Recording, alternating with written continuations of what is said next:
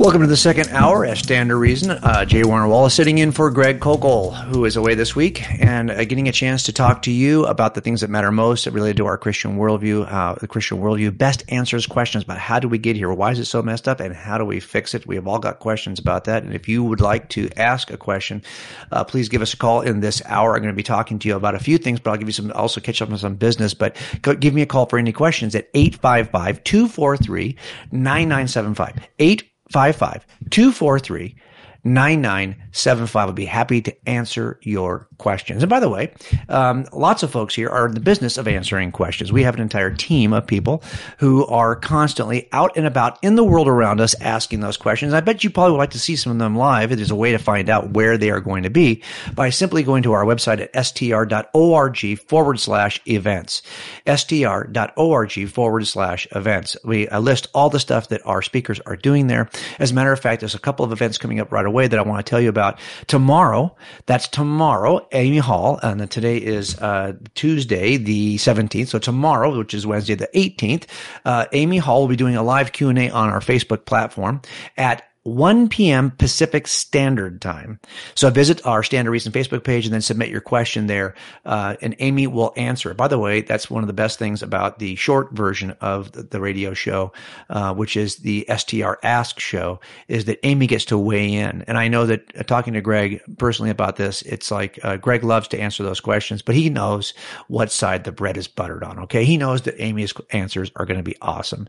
So if you want to just hear her answers by themselves, tomorrow's time to do that, Wednesday the 18th at 1 p.m. PST on the Facebook page for a Q&A on Facebook. Also, John Noyes will be live on Facebook, Twitter, and YouTube on the week later on the 25th at 12 p.m. PST. That's Wednesday, the May 25th at 12 p.m. PST for his show To The Point.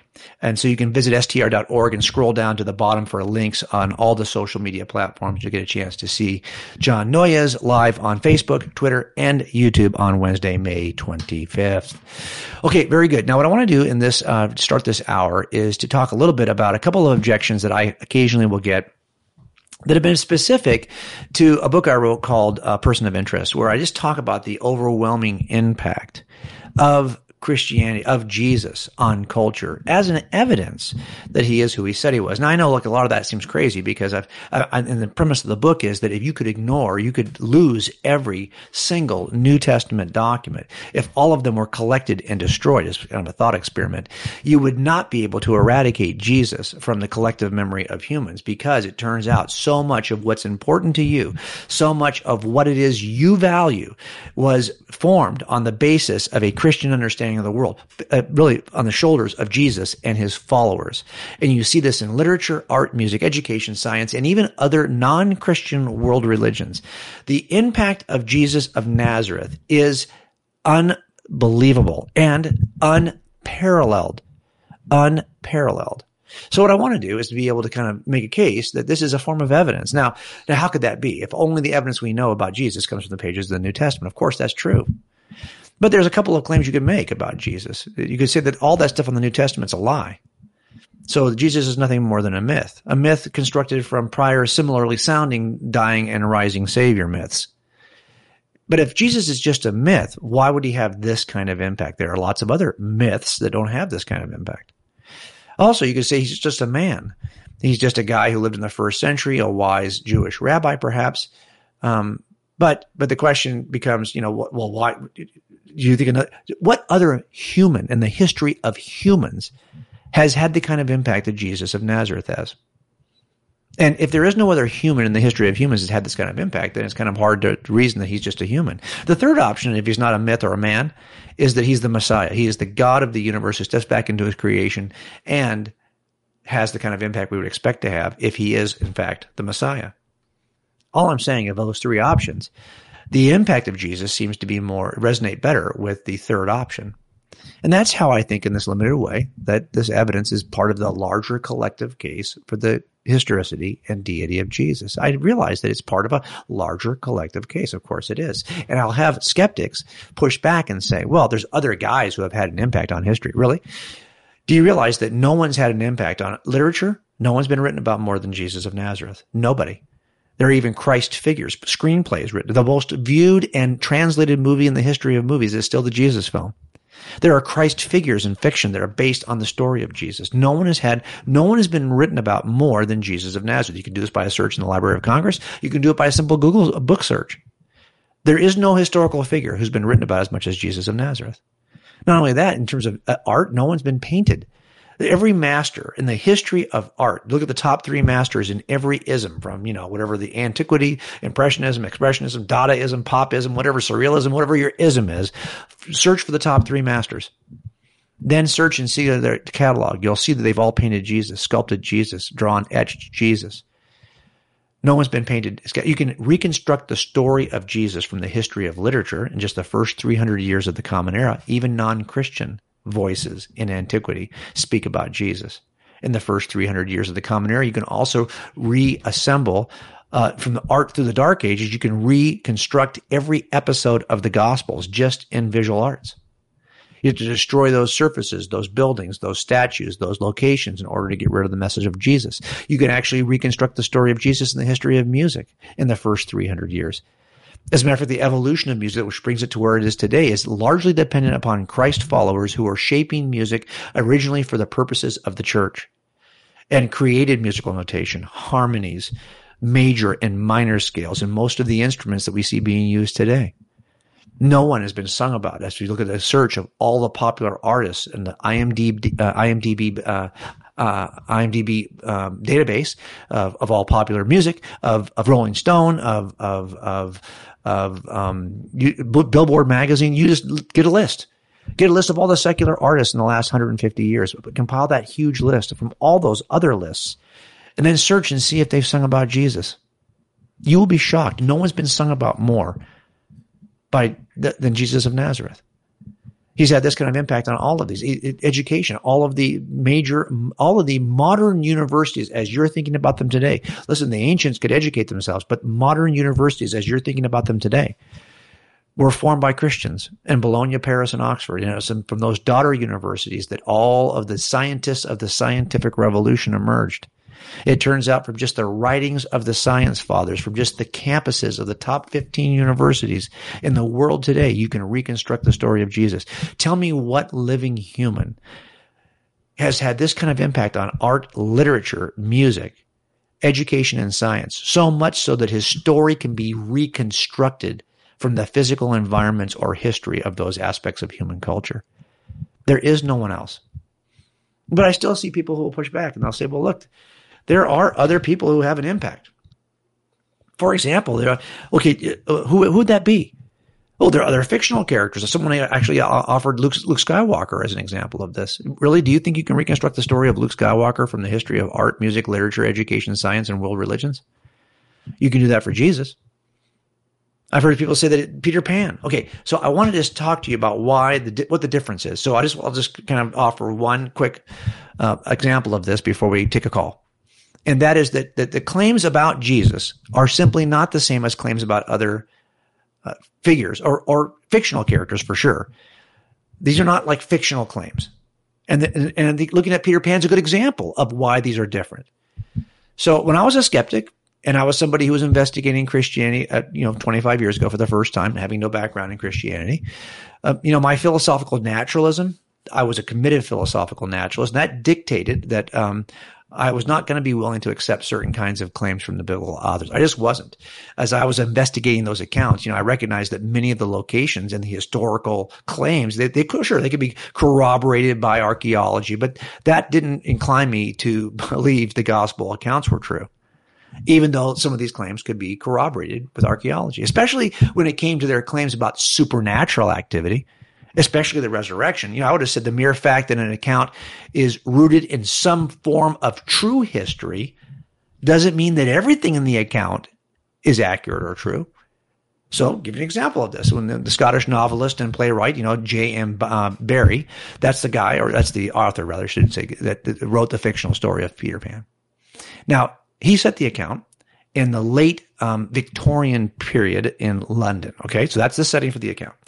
Now, 1,000 years from now, just a thought experiment. 1,000 years from now, remember I talked about the thought experiment I talked about in Person of Interest. So here's another thought experiment. Let's say 1,000 years from now, archaeologists find archaeological evidence that confirms the existence of London. Okay, and they might even find an ancient account from other writers, let's say, that describe Peter Pan, that describe the story of Peter Pan. So now they have evidence of London and they have ancient accounts of Peter Pan. But the archaeological or the manuscript support that confirms the Peter, a portion of Pan's story, right? Because it occurs in London in this setting we know as Victorian London.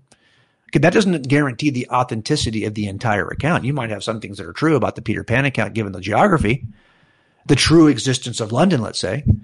But even if you could do that, that doesn't corroborate the true existence of Peter and Wendy and Tinkerbell and the Lost Boys. I mean, again, even though I discover archaeological support for some of the claims of the Gospels, I would have said the same thing. So you can have claims in the Gospels that are supported but the supernatural stuff, no, I'm not going to reject those. But so I knew I was going to have to move beyond as I was examining the Gospels, just move beyond the simple archaeology to investigate the authors themselves. And this is why I did that whole thing with all I talk about in Cold Case Christianity. But once I was done, I realized that the claims about Jesus, I kind of thought they were probably more fiction like the claims about Peter Pan. Sure, there were some geographic locations that the fiction was rooted in, but it's not. It's still just fiction. But there are some differences, and I want to offer you the differences because it illustrates why Jesus is not an act of fiction. First difference, the authors of the Gospels, they claim to be eyewitnesses. There's a difference between the authors of the Gospels and J.M. Barrie, the author of Peter Pan. Barrie never wrote the story as a true claim. He never claimed it was a true history, and he never claimed to be an eyewitness of this true history. He wrote it first. Well, to be honest, he first wrote the character of Peter Pan in a small section of a little novel called The Little White Bird. That's about 1902. So then he later adapted that character into the larger, basically to a stage play, and that ended up becoming this thing we now know as Peter Pan. But all that time, writing either the small piece for the book and then writing the stage play, he never claimed to be writing history as an eyewitness. But the author of the Gospels, rather, on the other hand, they always claimed to have been. You see this in 2 Peter, for example, 2 Peter 1, verse 16. For we did not follow cleverly devised tales when we made known to you the power and coming of our Lord Jesus Christ, but we were eyewitnesses of his majesty. Very different than Barrie. He's not claiming to be an eyewitness. The gospel authors are. John in 1 John 1 and then verses 1 and 3. What was from the beginning, what we have heard, what we have seen with our eyes, what we have looked at and touched with our hands concerning the word of life, we proclaim to you also. And Gospel of John even ends this way in chapter 21. This is the disciple who is testifying to these things and who wrote these things. And we know that his testimony is true. And there are also many other things which Jesus did, which if they were written in detail, I suppose that even the world itself would not contain the books that would be written. So what you have here is a very different approach from the get-go, because the authors are saying, hey, if we're lying then. Barrie is telling you from the beginning that he's lying. He's pretending. He's creating a fiction. That's a big difference. Second difference, the authors of the Gospels can be tested. And this is what I tried to do in Cold Case Christianity. They can be tested for their reliability. There's that 4-part template we've talked about in the past. Were they there to see what they said they saw? Could they be corroborated in some way? Have they changed their story over time? And do they have a bias that would cause them to lie to us? That is what we do to test reliability. And if we apply that 4-part template to J.M. Barrie, well, guess what's going to happen? He's going to be quickly exposed as the author of fiction, which, by the way, shouldn't surprise you because he tells us he's the author of fiction. But when we apply that investigative template to the authors of the Gospels, we get a different result. They actually survive remarkably well as reliable eyewitnesses, especially when you compare them to other ancient historians of antiquity.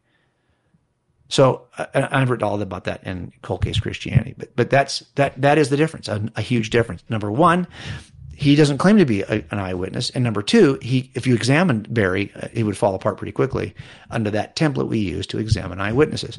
Let me give you one more way. That the authors of the Gospels died as eyewitnesses. That's a big difference. J.M. Barrie and his publishers, they profited from the story of Peter in a number of ways, right? I mean, the authors of the Gospels didn't quite get that kind of profit. As a matter of fact, the eyewitnesses of the life of Jesus died for their claims. And they didn't really budge in any way on their look. You and I might be willing to die for what we believe is true about Christianity. That would have no evidential value. But when why? Because we don't know. Lots of people will die for what they think is the truth, but they don't know is a lie. But these guys, they would have known if it was a lie. Yet in mass, they never recant. There's no ancient record of any of them ever changing their story. Instead, there's record after record of each of them being willing to die for what they saw. That's very different. The history of martyrdom should show you the difference between somebody who's writing fiction and somebody who's willing to, even like Pliny the Younger, he writes to Emperor Trajan, and he talks about what was happening to Christians who were holding on to their story and refusing to change. So I think that's one of the biggest differences, right? Number one, that they Barrie never claimed to be an eyewitness. He never obviously can't survive the scrutiny of eyewitness testimony, and then was not willing to die for his claims about Peter Pan. So those are three differences and three ways that I would look at these two claims and recognize that there's a difference between Barrie and the Gospels of the authors of the Gospels. The case for the reliability of the Gospels is built on far more than simple archaeological support. It's built on that cumulative case that we talked about, on the four legs of reliability. And if you applied that to any fictional character or any claim about a fictional character, even theistic claims, like if you applied this to Mormonism in the Book of Mormon and Joseph Smith, they don't hold up. An important difference. Now, I've kind of gone a little bit over my time. I'm actually not too bad. I'm almost right on time. So we'll take a quick break here. When we come back, we'll go to our phone calls. You can call us right now if you want to join the conversation at 855-243-9975. Remember, the story of Jesus is not a fiction, and it can be tested for the reliable historical claim that it is. That should give us great confidence. Call me with your questions and comments, 855-243-9975. You can take Stand to Reason with you through our mobile apps, available for free from the App Store or the Google Play Store. The Quick Reference app gives you short, easily accessible courses on our most popular topics like tactics, homosexuality in the Bible, morality, the story of reality, and many more. The Stand to Reason app has all our latest content available at your fingertips. You can listen to our podcasts, check the blog, and access timely and practical resources. They're free, so download the apps today on the App Store or the Google Play Store and start carrying Stand to Reason with you everywhere you go. If you enjoy our apps, you can help other people find them by rating them on the App Store or the Google Play Store. When you choose to support Stand to Reason with a monthly gift of $10 or more, you become a strategic partner in the work of equipping Christian ambassadors. Your monthly commitment makes you a part of a special group helping STR-trained Christians to confidently and graciously defend their convictions. Your monthly gift helps us plan and manage STR's resources and provides consistent support to aid our ongoing work. As our thanks for your partnership, we have created some benefits to express our gratitude, like a 10% discount in our online store, access to a private Facebook group, and more. To become a strategic partner, visit str.org/donate. Click How Often Will You Donate and choose Monthly. For personal assistance, you can email Ocean Wilson at ocean@str.org.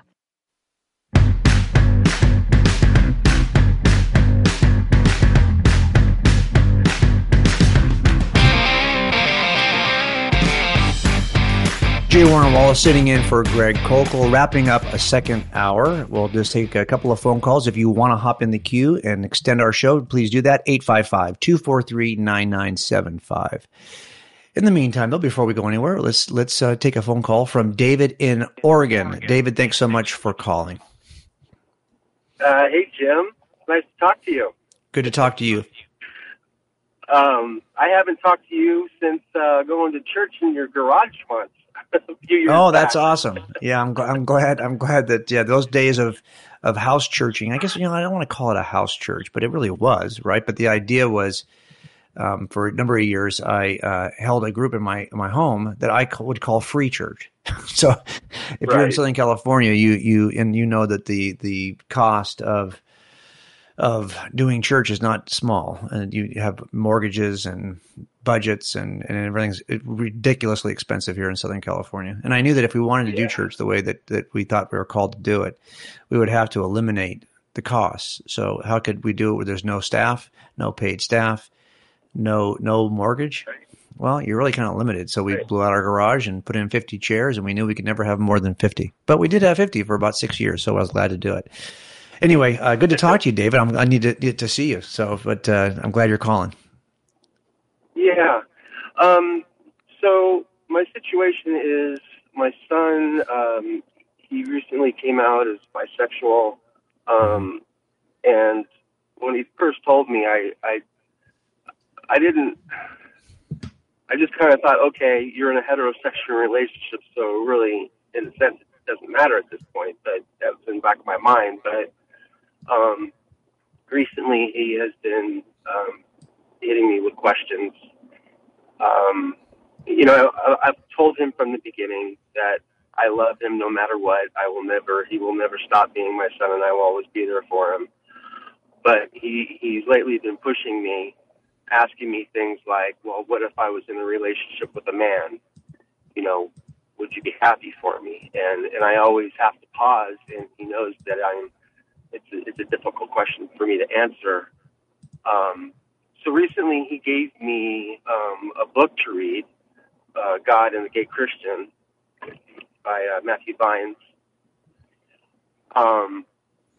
I looked into the book. I'd heard Greg talk about Matthew Vines recently in some podcasts I'd listened to from the past. So I was a little bit familiar with him in the Reformation Project, so I wasn't caught completely off guard, and I did know that he had been hearing some of those things from the progressive Christian side. So my son, he struggles badly with really chronic depression, and one of the things that I know that whenever I've seen him with his friends, interacting with them, doing the things that him and his friends do. I mean, they're of age to drink, and whenever, they would be there drinking, I would be thinking, okay, he's not depressed. He's with his friends. He's happy. I'm happy he's happy, even though, he's doing what he's doing. So in my mind, I'm trying to come up with a middle ground with him where I don't have to acquiesce my faith and what I feel about the scriptures and what they teach. So I'm thinking in my head,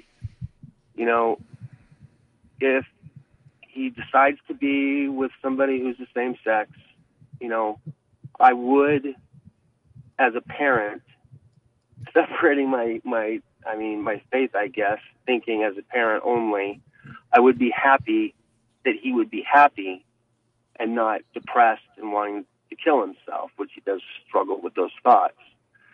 And I'm just wondering, would that be a contradiction in my faith? Is it like, am I going against my Christian values by separating it like that, just so that he can feel like I will accept him no matter what? Even though I do love him no matter what. I've told him that, like I said, but it just seems like it's not enough for him. So I'm trying to find some middle ground here. David, how old is your son? He's 23. Okay, a couple of things. First, I want to make a couple of recommendations for sources before I kind of give my own thoughts on this. The issue, there's who's done a lot of work on Matthew Vines is Sean McDowell. He's got a new book that you should get, but Sean's also got a video online in which he interacts in a conversation with Matthew Vines on, I think it was at Greg's church in Thousand Oaks. But I want you to watch that video part of the question is what is true. You said what I feel about the scriptures. Well, I don't even trust what I feel about the scriptures. The question is, what does the scriptures say? And we have a duty not, because I'm more than likely whatever the scriptures say on a number of issues, I may never be comfortable with, because I'm a fallen human who wants to chase my own desires, my own passions. The scriptures are often saying things to me that are uncomfortable. And so my feelings about the scripture are never going to be as important as what is true. What are the true claims of scripture?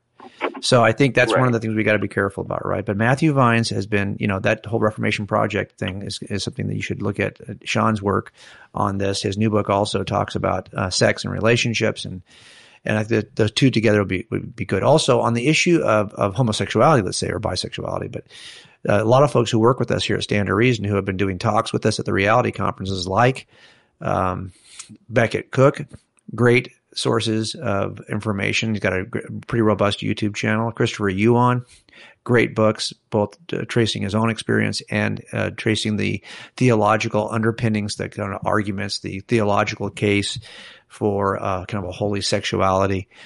So those two authors, Christopher Yuan and Becket Cook, are worth reading, not because you're going to point these as tools, as weapons you're going to leverage against your son. That's not what we do this for. But you have to have clear thinking first before you can engage your kids, your own son, with this issue.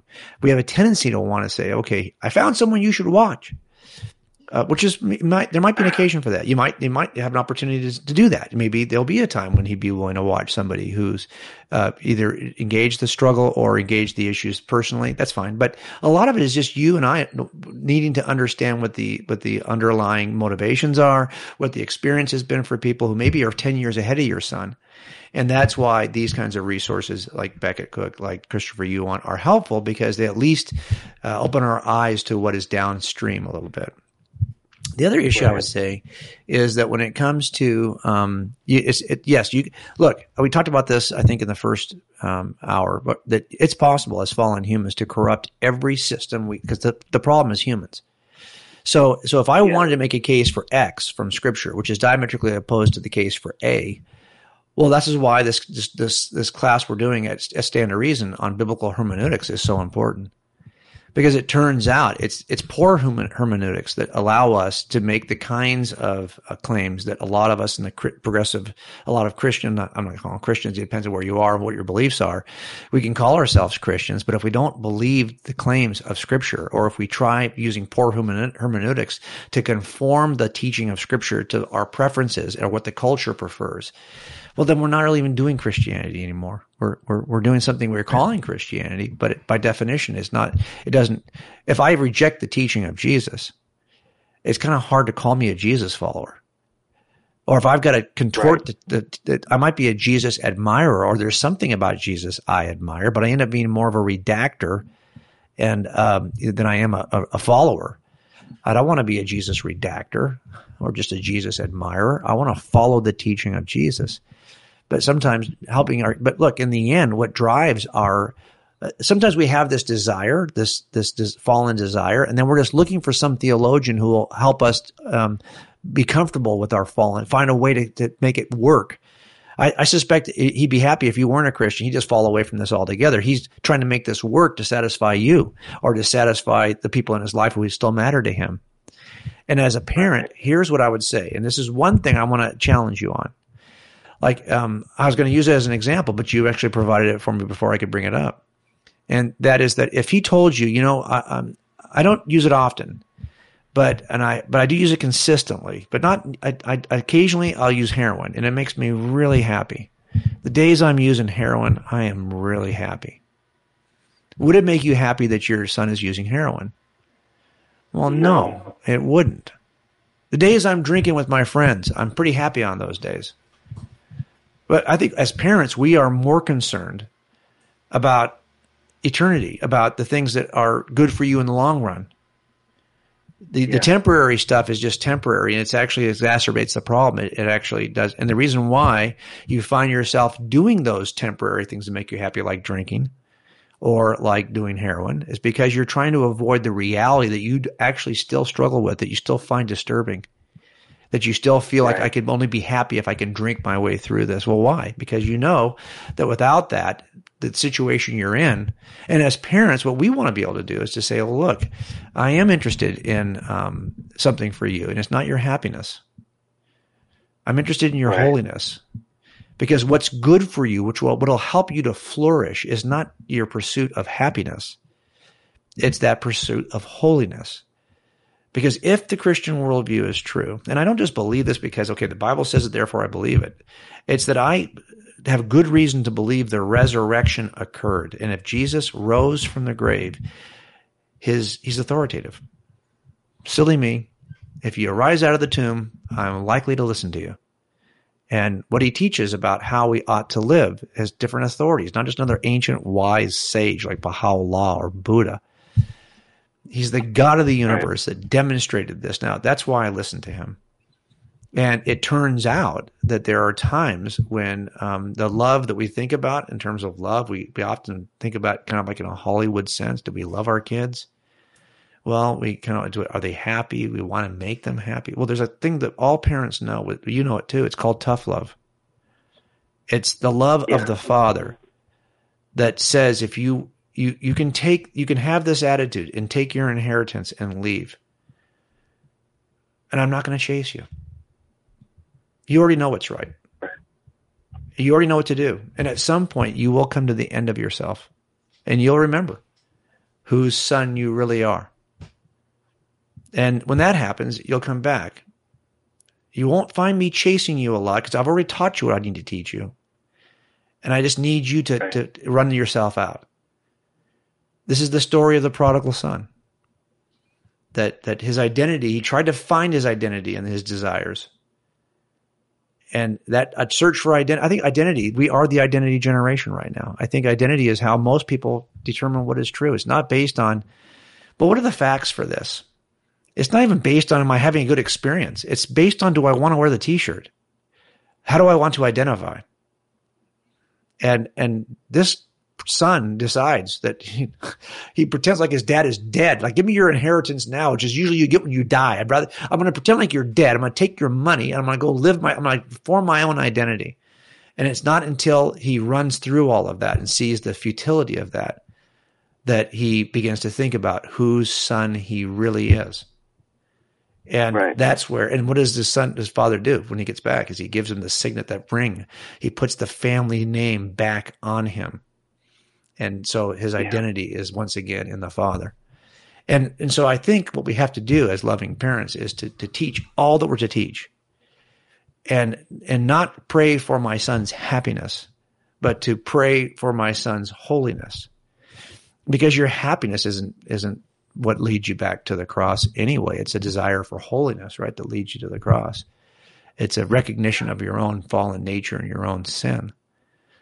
So you're always going to love your son. You're going to love him and speak the truth as kindly as you can. And guess what? It's going to sound very offensive. I don't care how you say it. I don't care how you wrap it. You can love him and do things for him. He's at some point wants to chase his own fallen passions.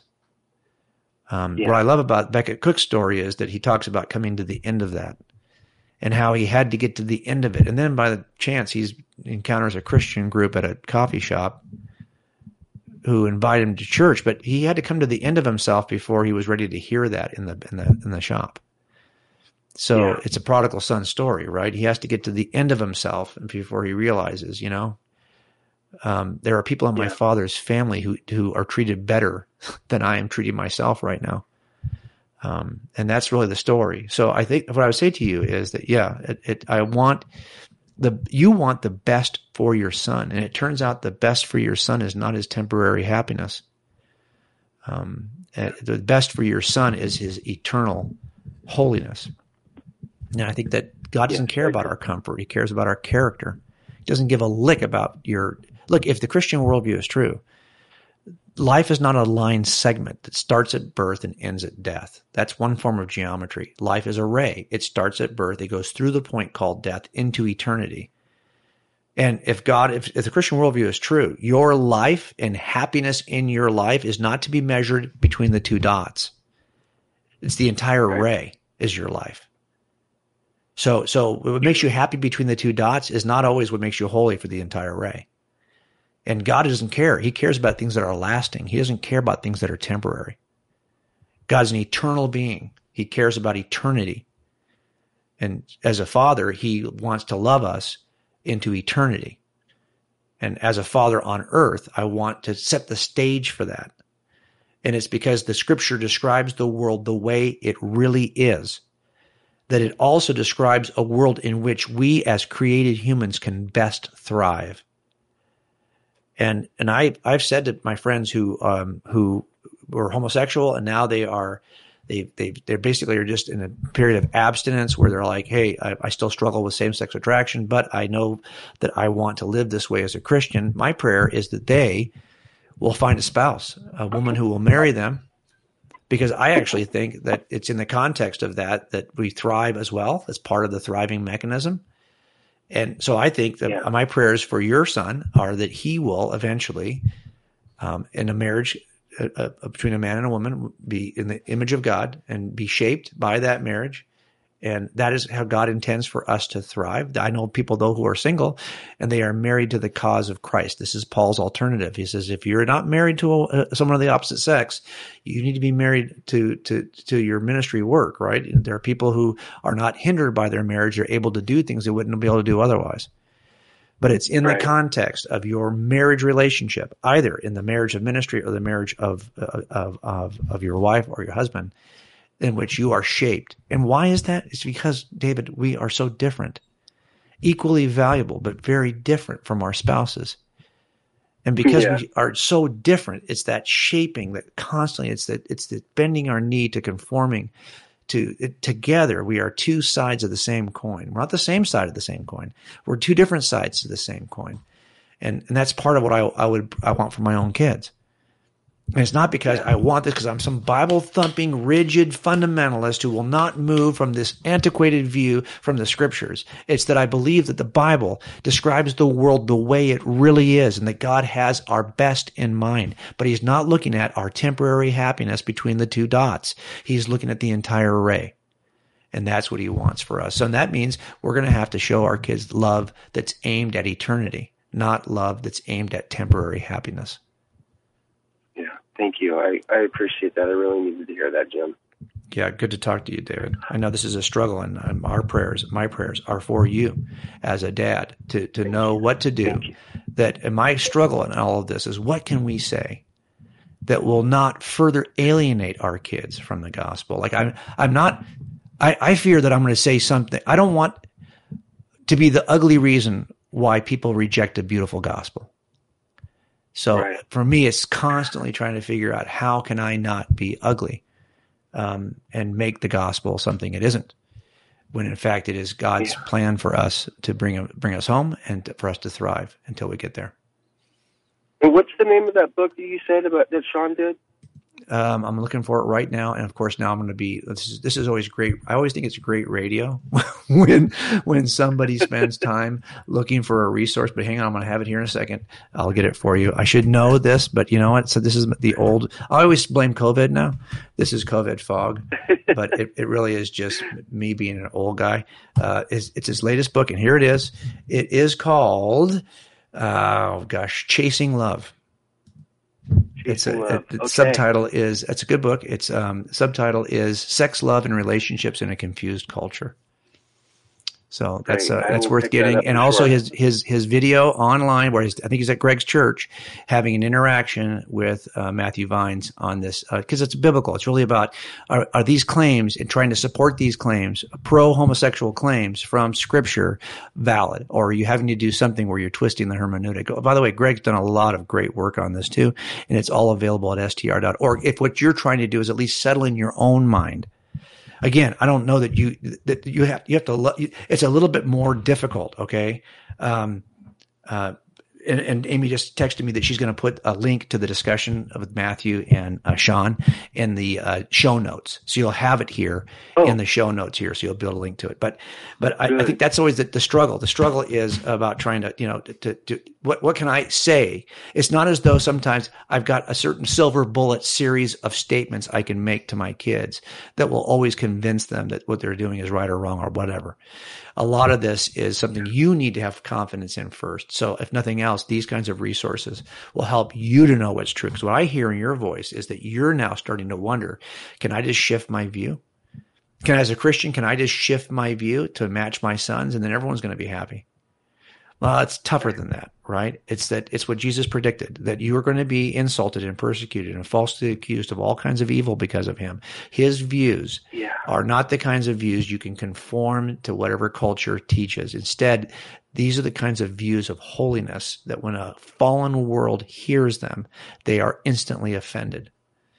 So what we have to do instead is to not focus on whether we can make these palatable, but can we be faithful in the opposition? Can we be faithful when we're not popular?